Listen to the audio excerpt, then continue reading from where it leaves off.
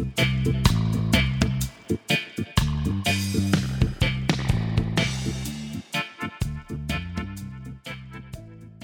everyone and welcome to episode 2 of the History Hotline.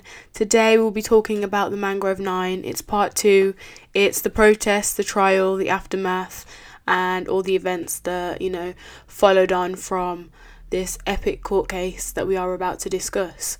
So, first and foremost, just a reminder, the Mangrove Restaurant opened by Frank Critchlow in 1968 and it faced constant raids, police intimidation, in search of sex workers, in search of narcotics, drugs, and, in search of anything that could incriminate the Mangrove and Frank and his staff. They found nothing. They found no drugs. They had found no evidence of prostitution or pimps or anything else they had claimed. Now, just to remind you and to set the scene, that, in 1970 August, when they had decided to protest, of course it was because of the treatment that they had felt and witnessed at the Mangrove Restaurant.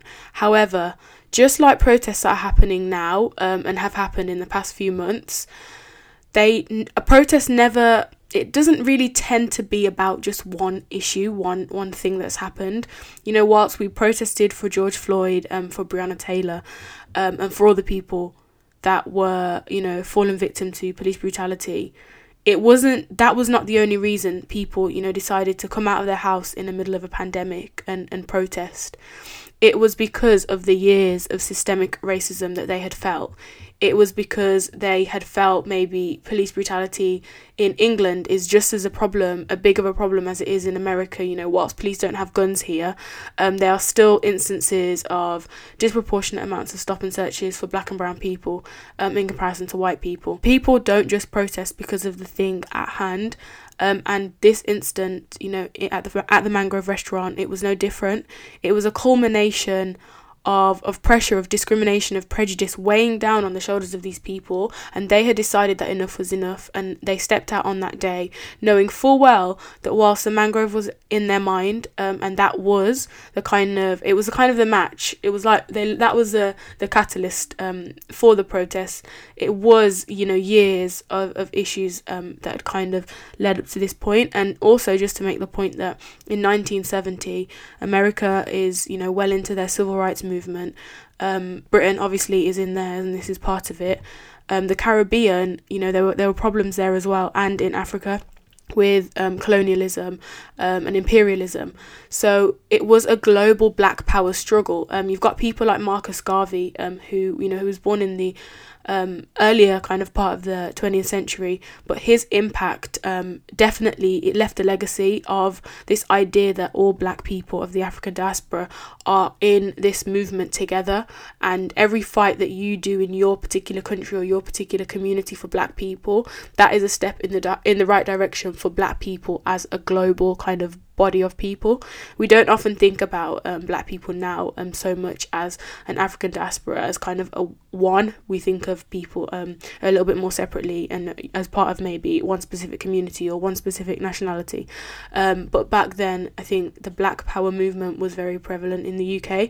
And I think that was part of, the reason for the protest as well. So on the 9th of August 1970, it was a Sunday, the crowd gathered just after lunchtime outside the Mangrove Restaurant in order to, begin their protest.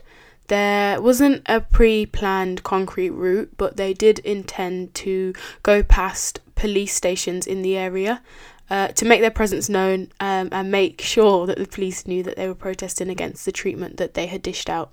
They were shouting things like, "This is the time, black unity now, hands off us pigs, and hands off our mangrove." And Barbara Beese, one of the women that was part of the Mangrove Nine and a protester on the day, she had a pig's head on a stick, like on a stake, and she was marching with that and holding it aloft, during the march. Darcus Howe, a community rights activist and leader, and another one of the Mangrove Nine who was there on the day, he stood on the roof of a car to give a speech, and as he spoke, about a dozen police officers apparently appeared from around the corner. Darcus pointed at them and the crowd started shouting, "Pigs, pigs, pigs." This was clearly about the police, and the protesters wanted to make sure that was known. So as I said, the objective of the demonstration was to visit every police station in the area. So me not knowing Notting Hill that well, they did start, I think Nottingdale station was the first station that they got to, and police had surrounded the building. It was as if they knew that they were going there. They were ready. They were posted up on the block, waiting for these protesters. The next station they went to was Notting Hill station, and I think it was a similar scene there.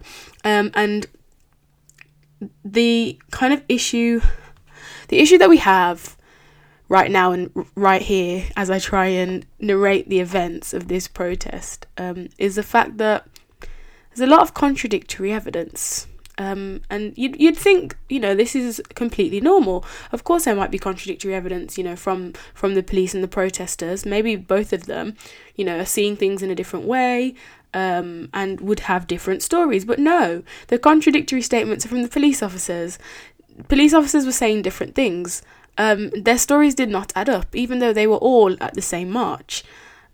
Which is where we start to kind of understand the fact that this protest, this whole trial, this whole situation, it was not as black and white as a protest, that ended up in a little bit of violence and went to trial. I think there's a more sinister agenda at play in this protest, and we're going to get into that now. In order to create this podcast and to explain about the Mangrove Nine, I rely on archival material. And in this case it was police reports and eyewitness statements and some of the information that was gleaned from the trial from the protesters and the accused, and also interviews done many years later, because obviously this was 50 years ago, so in between kind of then and now the fact that the Mangrove Nine is a landmark case, oral history interviews have been done and conducted with the Mangrove Nine and their families. So that is kind of all the information collated together. So some of this information is being, regurgitated or remembered from, 20, 30, 40 years on. And some of it was maybe the days after or months after. And so there are discrepancies, and everything that I do say in the kind of next few minutes about the actual protest, none of it can be kind of taken as gospel honest truth, because it is taken from a wide range of sources.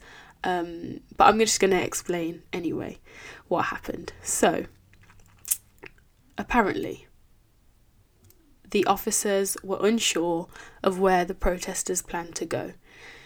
But police logs give minute-by-minute accounts of the march, because obviously there were so many police officers there that, they were able to really kind of pin down every single minute of this protest. They had enough eyes on the ground. So an officer saw a Volkswagen van, and he believed it was loaded with eggs. I'm not sure how he believed that or how he knew that, how he knew there were eggs in the van, unless the van was open.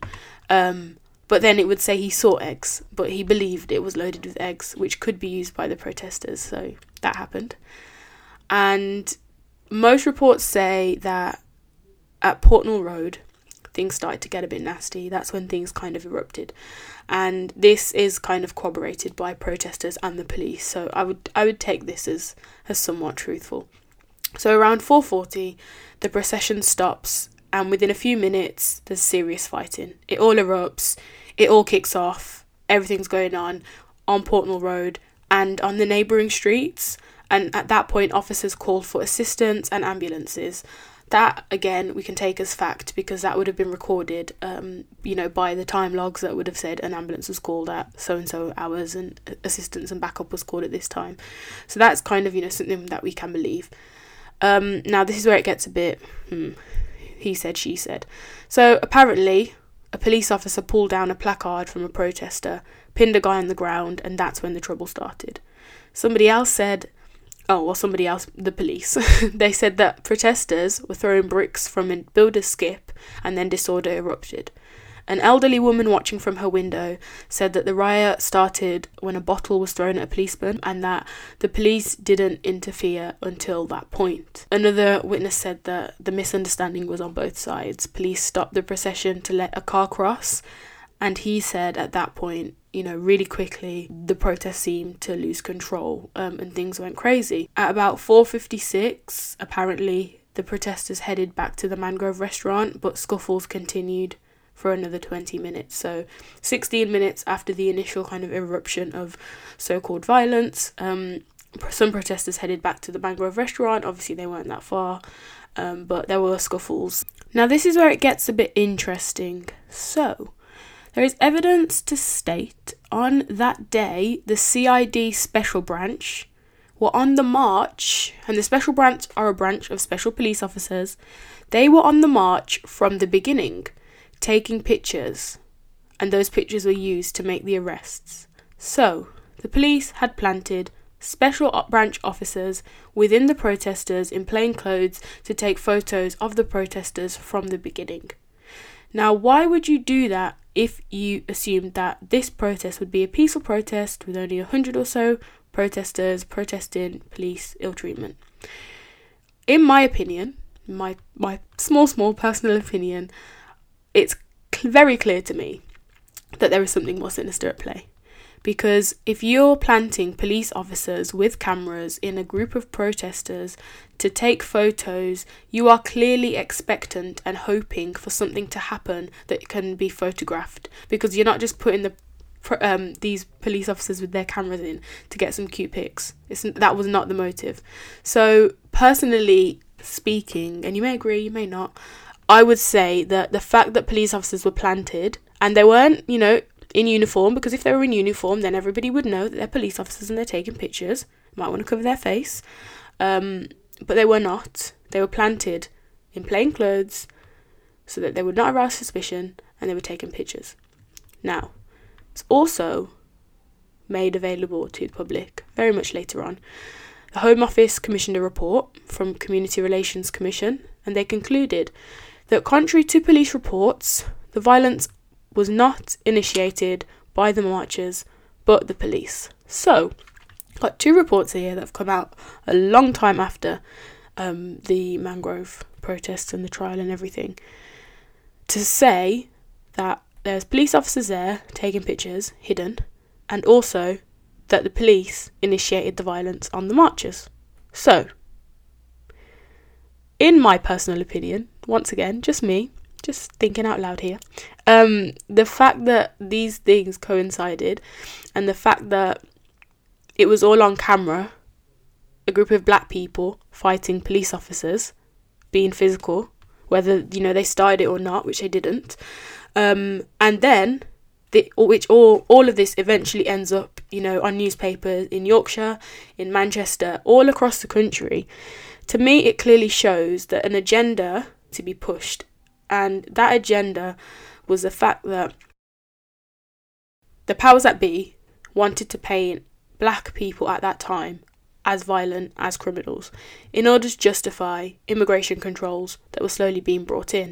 In 1968, there was an Immigration Act passed because a lot of Asians, Indians in particular, were arriving in Britain from Kenya and Uganda as British citizens again, because they feared discrimination from the governments in Kenya and Uganda specifically.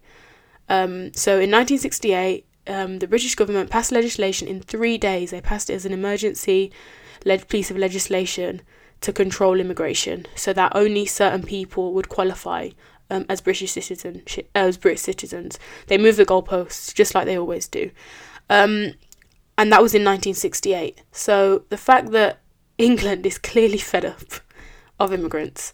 Enoch Powell, in the same year, has made his Rivers of Blood speech, where he plays on this kind of idea of white fear, this idea that the country is going to be overrun, your neighbours won't look like you, they won't cook food like you, they won't smell like you, they won't act like you, and it's going to create lots of racial issues, and the country's going to be just like America, who are obviously fighting a civil rights, movement at the time. If you've ever listened to his speech or read it, you'll understand the language he used. It was fear-mongering, it was hyperbolic, it was heavily symbolic language to highlight this kind of white fear. He says, oh, I was speaking to this lady and she's worried about this, or I was speaking to this man and he's worried about this. He never kind of uses his own opinions. He's very clever about that. It's a horrible speech, but that happened, and that he was supported because his ideas at that time were supported by a lot of British society. In 1967, a year before that, the National Front was formed, the far-right group that was responsible for targeting black people, beating them up in the streets. That's formed the year before that. This anti-immigrant feeling is a very, very strong in Britain at this time, and if this country can paint immigrants to be a negative thing for the country, to be the fact that black and brown people are criminals, they're here to beat up the police, they're here to have restaurants that are selling drugs, and this kind of idea that immigrants are a negative thing and that these people have no right to be in Britain. That is my personal opinion of what was trying to be pushed out and to be put into the media. The fact that there were photographers there ready to take pictures of what was about to happen, which the protesters had no intention of it turning violent. I think that says a lot.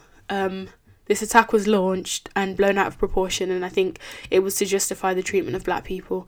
They wanted to justify the kind of countless raids and attacks on the Mangrove. They wanted to justify controlling immigration, and they used state-sanctioned violence to do that. They wanted to destroy part of the black community, the Mangrove. They wanted to break it down, and so by locking up kind of the people that were responsible for things like restaurants and spaces for communities to come together and protest for better treatment in this country, this is how they did it. They went for the roots. They kind of hit at the roots of this tree of activism, we can call it, in order to stop it from growing. Moving on to the trial and the charges that were brought against the Mangrove Nine. So, the charges were inciting a riot. All 9 defendants were charged with that. Affray, possession of an offensive weapon, actual bodily harm to a policeman, and grievous bodily harm to a policeman. Now, those charges weren't all kind of given to all defendants. They were kind of, most of them had like a kind of a sample of all of them. It was interesting to me that Barbara Beese and Althea Jones-LeCointe, the only 2 women in the Mangrove Nine, they were both actually charged with actual bodily harm to a policeman. And it's interesting because Barbara Beese, as I mentioned before, was the one holding the pig's head and shouting and walking with that. And for her to be charged with, actual bodily harm to a policeman is quite an interesting one to me. So people were not arrested immediately after the protest. It was up to 9 weeks. It took 9 weeks to arrest some people. I think they needed to develop the photographs that their little undercover police officers had taken and then find them. So they had arrested 9 people in the weeks after 9 people, and it took 9 weeks, and it went to magistrates court in Marylebone police station, and the magistrates threw out the charges of inciting a riot. He threw them all out due to lack of evidence, because apparently the police evidence was contradictory.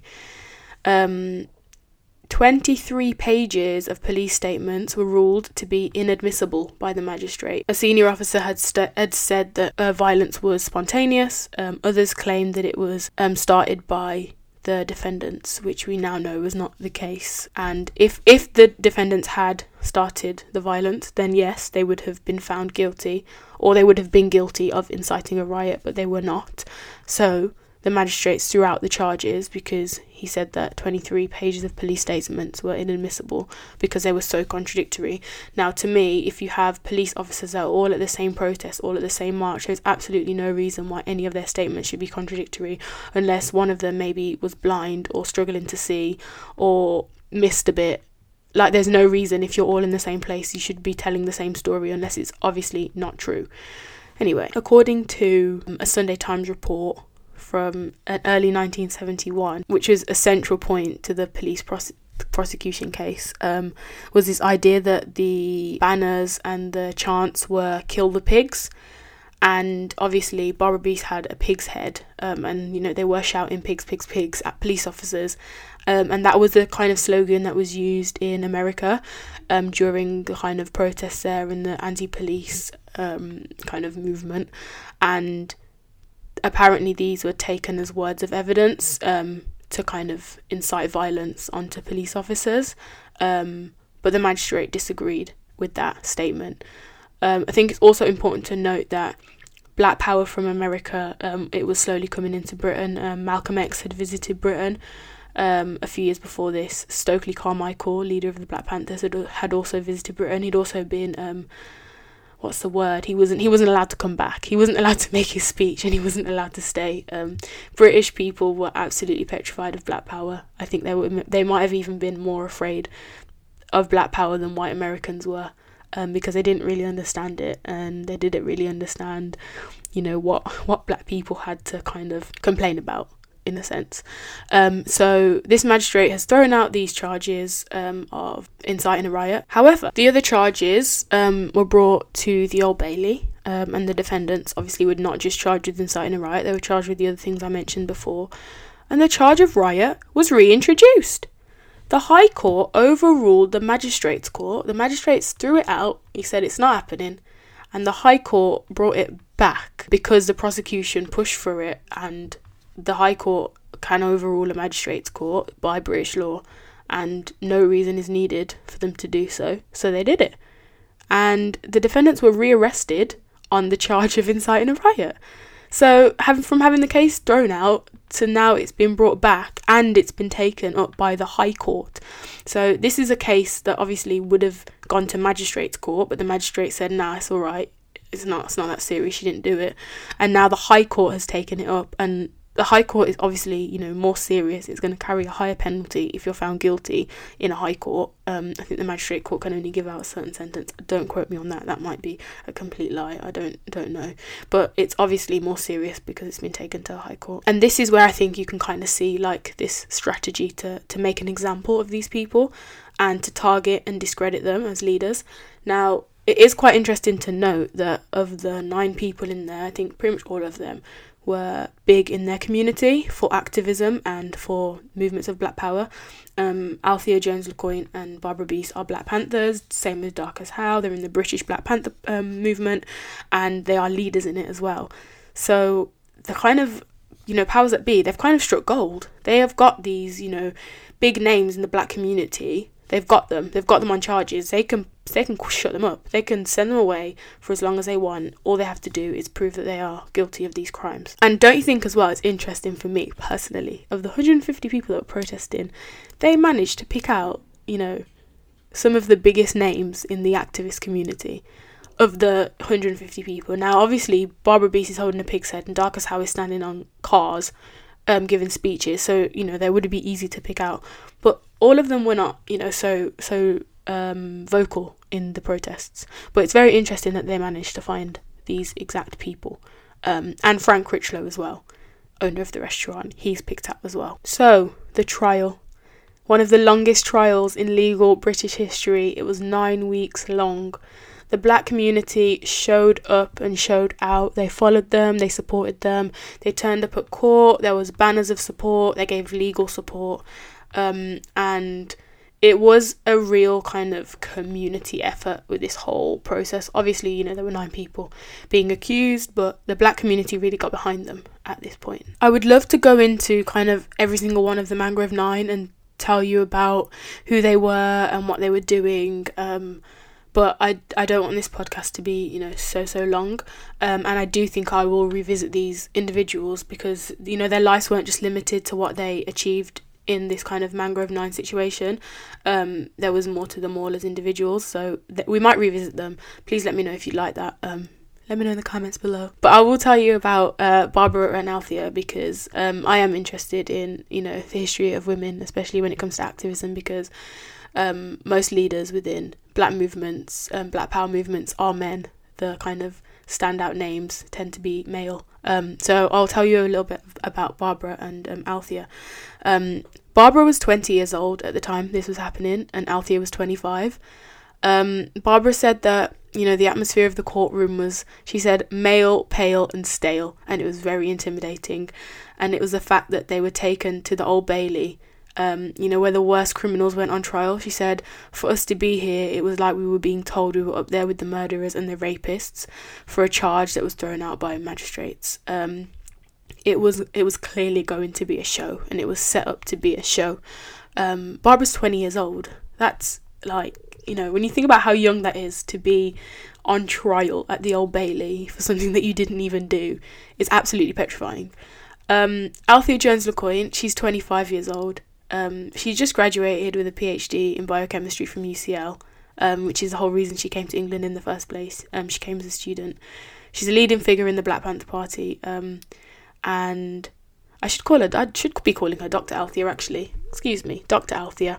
And she fought for black women and girls within the Black Panther Party because if you know anything about the Black Panthers, they're not really an anti-sexist movement, let's say. They're very good with the black power, but they forget that, the patriarchy does not help black women. And that's both in America and Britain. And Althea really kind of tried to subvert that, working with black women and black girls within the Black Panther Party and the movement. Barbara Beast at the time, she's recently had a baby, and the baby was only about 1 or 2 years old, and the father is Darcus Howe, the man that was standing on the car during the protests and also accused. So she was absolutely petrified that, if her and Darcus get sentenced, who's going to look after this baby?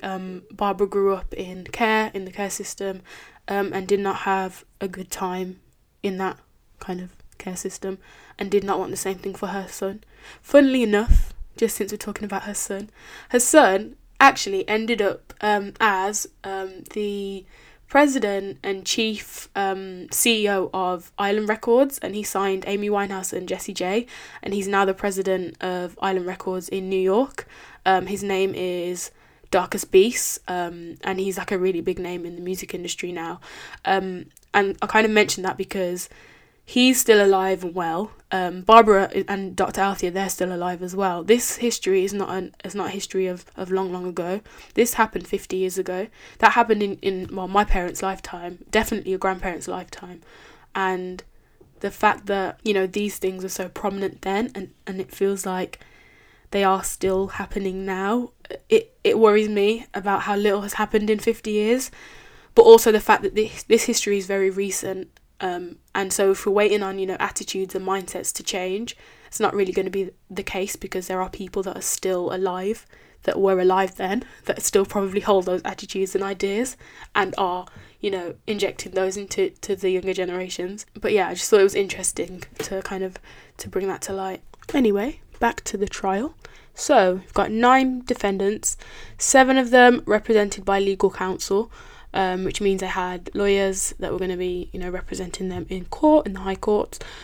They had a bit of a struggle to find, adequate lawyers, because I think there was one situation, I can't remember with who, but he said that he went into a lawyer's office, he explained the situation, the lawyer said, oh, you know what, just plead guilty to the charges, you'll be, out by 5 years, you can be back with your wife, there's no need to go through all this trial.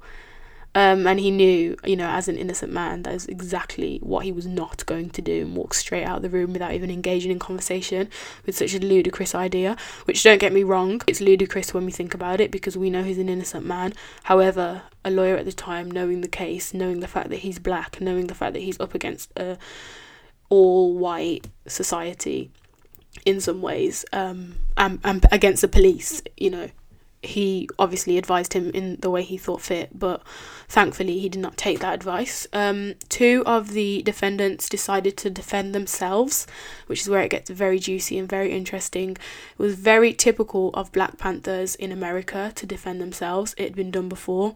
Trials in America, as you know, are always, they've got a little bit more drama, a little bit more edge than a British trial, which are a little bit more stiff. But in America, the Black Panther trials were always full of drama. I think it was Bobby Seale. He was gagged and chained up in a trial by a judge because he kept hurling verbal abuse at the judge.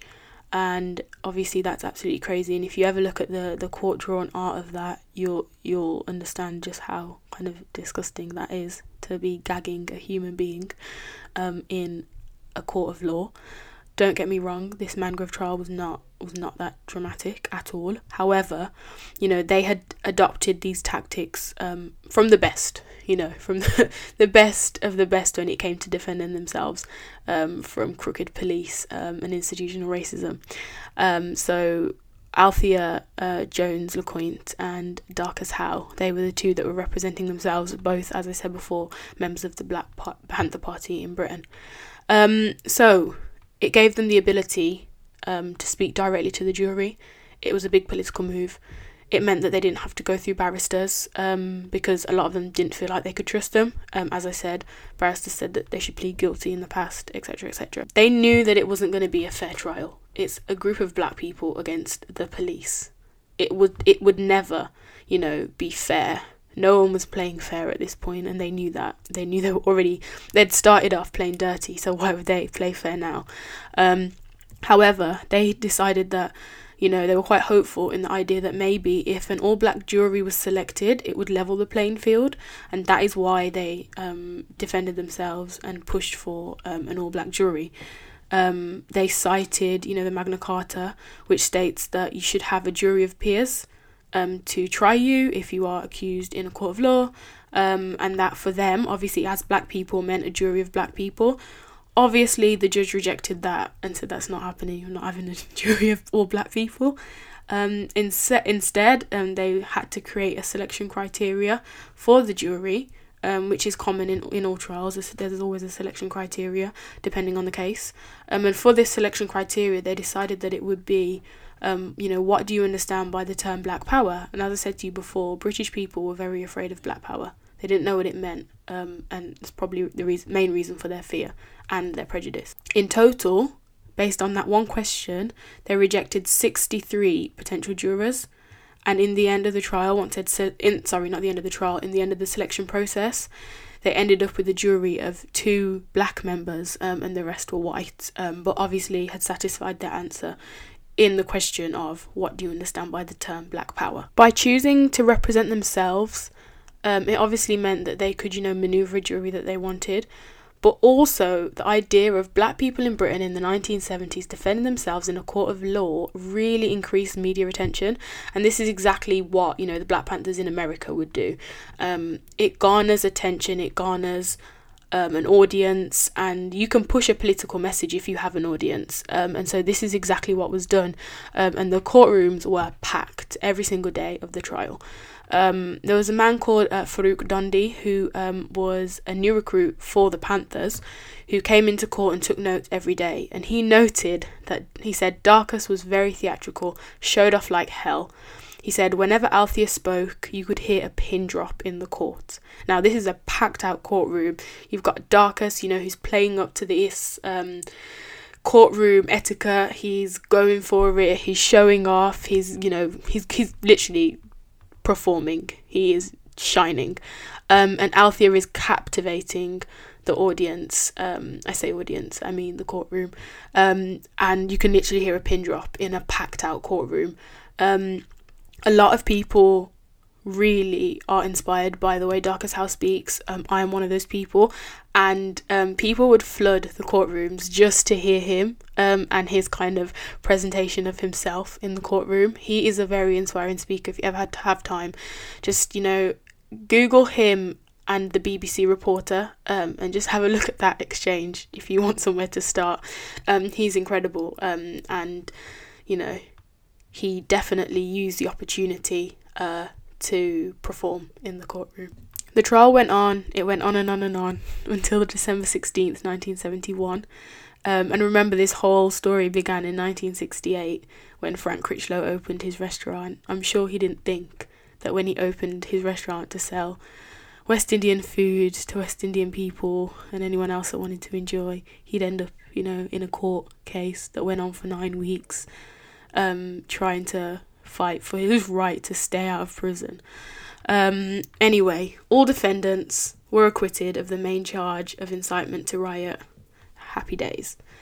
5 were acquitted of all the charges. However, Rupert Boyce, Rodan Gordon, Anthony Innes and Althea Jones-LeCointe received suspended sentences for a selection of lesser offences. And the best part of the trial, this is the moment I've been building up to. These 2 episodes culminate here, where I tell you the Judge Edward Clarke's closing comments that left a lasting mark on British society forever. He said, "What this trial has shown is that there is clearly evidence of racial hatred on both sides." He said what? He said, "This trial has shown that there is clearly evidence of racial hatred on both sides." So, let's break that down. There's 2 parts to this. So, there's the idea that the defendants have got racial hatred towards the police. Well, what can be expected? You've been brutalising them, you've been raiding their Mangrove restaurant. In any situation, I'm sure, police or not, there would be hatred towards whoever was doing that to you. Obviously, in this case, it was the police and what they represented at the time, which is oppression. But the idea that the police had shown racial hatred, the police that are meant to protect society, the police paid for by taxpayers, the police were fuming. The Metropolitan Police were absolutely fuming. Senior officers tried to get the judge to retract his statement and his comments many times and failed. He obviously, he said, "I said what I said," and he was not taking it back. A senior detective wrote about the case and he said all the police officers who gave evidence were at great pains to explain that they felt no personal antagonism towards black people within our community. And I pulled that out because I think it's very important. It speaks on this idea where, there's an incidence of clear wrongdoing at the hands of the police, and then they say, yes, but, our police officers aren't racist. They don't feel any they have no personal problems with black people or people of colour. But it's clear that even if maybe as an individual officer walking down the street as John or as James or as Bill or as Harry, they have no bias towards black people. When they put on that uniform, something's clearly switching. When they get into a group of several officers and have to police black people, there is clearly a prejudice at play, because they would not be treating them in the way that they are. Another point to draw out is the fact that, these officers that were questioned directly, they stated that they had personal views against certain individuals that were tried. So they basically said that they had a problem with some of the people, that were on trial. So whilst, they were at one point arguing that they felt no personal antagonism towards black people in the community, they had a personal issue with some of the black people in the community. Make it make sense, police officers. Now, it would be really easy to kind of wrap this story up here and say that, things changed. The judge said that, there was racial hatred. And so as a consequence of that, the police took on adequate training to address their racial bias that they had towards black people. Obviously, this did not happen because, we fast forward to 1999 with the Macpherson report that, labels the Metropolitan Police institutionally racist in the wake of the Stephen Lawrence murder and the police cover-up after it. The fact that, nothing had changed in the 27 years post-Mangrove. And now where we have disproportionate amounts of stop and searches of black and brown people in this country, and a Metropolitan Police Commissioner who doesn't really seem to understand what institutional racism is, because she keeps denying it when it's clearly a thing. There's also a personal cost on each of these people, and whilst we see the Mangrove Nine now as a representation of people standing up for their rights, doing whatever they can to prove their innocence, and stand up for the black community, there is a personal cost to that. And I want to speak on Rothwell Kentish's story. It's often forgotten when we talk about the Mangrove Nine, but he faced a separate prosecution. He was rearrested in October 1970 in relation to the violence on Portmore Road. And he was charged with attempted murder of a police officer, and he was sentenced to 36 months for assault and also for possession of an offensive weapon. Now, obviously, we're celebrating the fact that the judge has acknowledged that there is, racism at play. but this man is actually faced prison for something that he didn't do. So in an interview with his son after Rothwell's death last year in 2019, he said that even on his deathbed with dementia, all he spoke about was the second trial. And he kept asking the family to find the court papers, even though literally he was on his deathbed and dying. He just wanted those court papers. He just wanted to talk about that trial like he couldn't understand it. It's kind of said that he bore the heaviest personal cost of the trial. And the craziest thing about it is the fact that Rothwell Kentish might not have been at the march because he was said to have been fixing a car elsewhere in London. It was the fact that he was a community leader, and it was assumed that he had to have been there at the march and so was arrested by association, even though he may not have actually even been there on the day. It will be interesting maybe to come back to some of these individuals within the Mangrove Nine and do episodes on them as individuals. Please let me know if you'd like that, or if you've had enough of them and you want to learn about some different people, different time periods, or different things. What we have here is, in this Mangrove Nine situation, the state wanting to make an example out of the mangrove and prevent the growth of organised resistance within the black community and knock that spirit of rebellion out of them. Unfortunately, it didn't work because of, in part, the judge's closing remarks and the fact that, the individuals that were charged and the way they conducted themselves in trial, it was very difficult for them to do that. They wanted to smash up the roots of an organisation before it could take root in the community.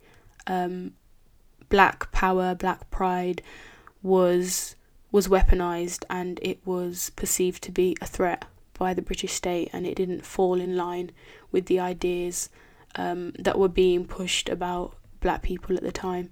The mangrove stayed open until 1992. Frank Critchlow unfortunately passed away in 2010. Darcus Howe passed away in 2017, and Rothwell Kentish passed away last year. I know that Barbara Beese and Althea Jones-LeCointe are still alive. I'm not sure about the rest of them. I really did try and find out some information, but they're really difficult to find information about. A lot of their children have kind of taken on the kind of activist role and speak on their behalf sometimes, especially with Darcus Howe, Frank Critchlow and Rothwell Kentish, because obviously they've passed away. But these people they're not the celebrities you would assume that they should be. They're not the famous names. They're not household names. Before knowing about the Mangrove Nine, I didn't know about these people, apart from Darcus Howe, just because of his other activist work. But it's really difficult to find information about them because nobody really cared about them after this kind of case was all done and dusted and wrapped up.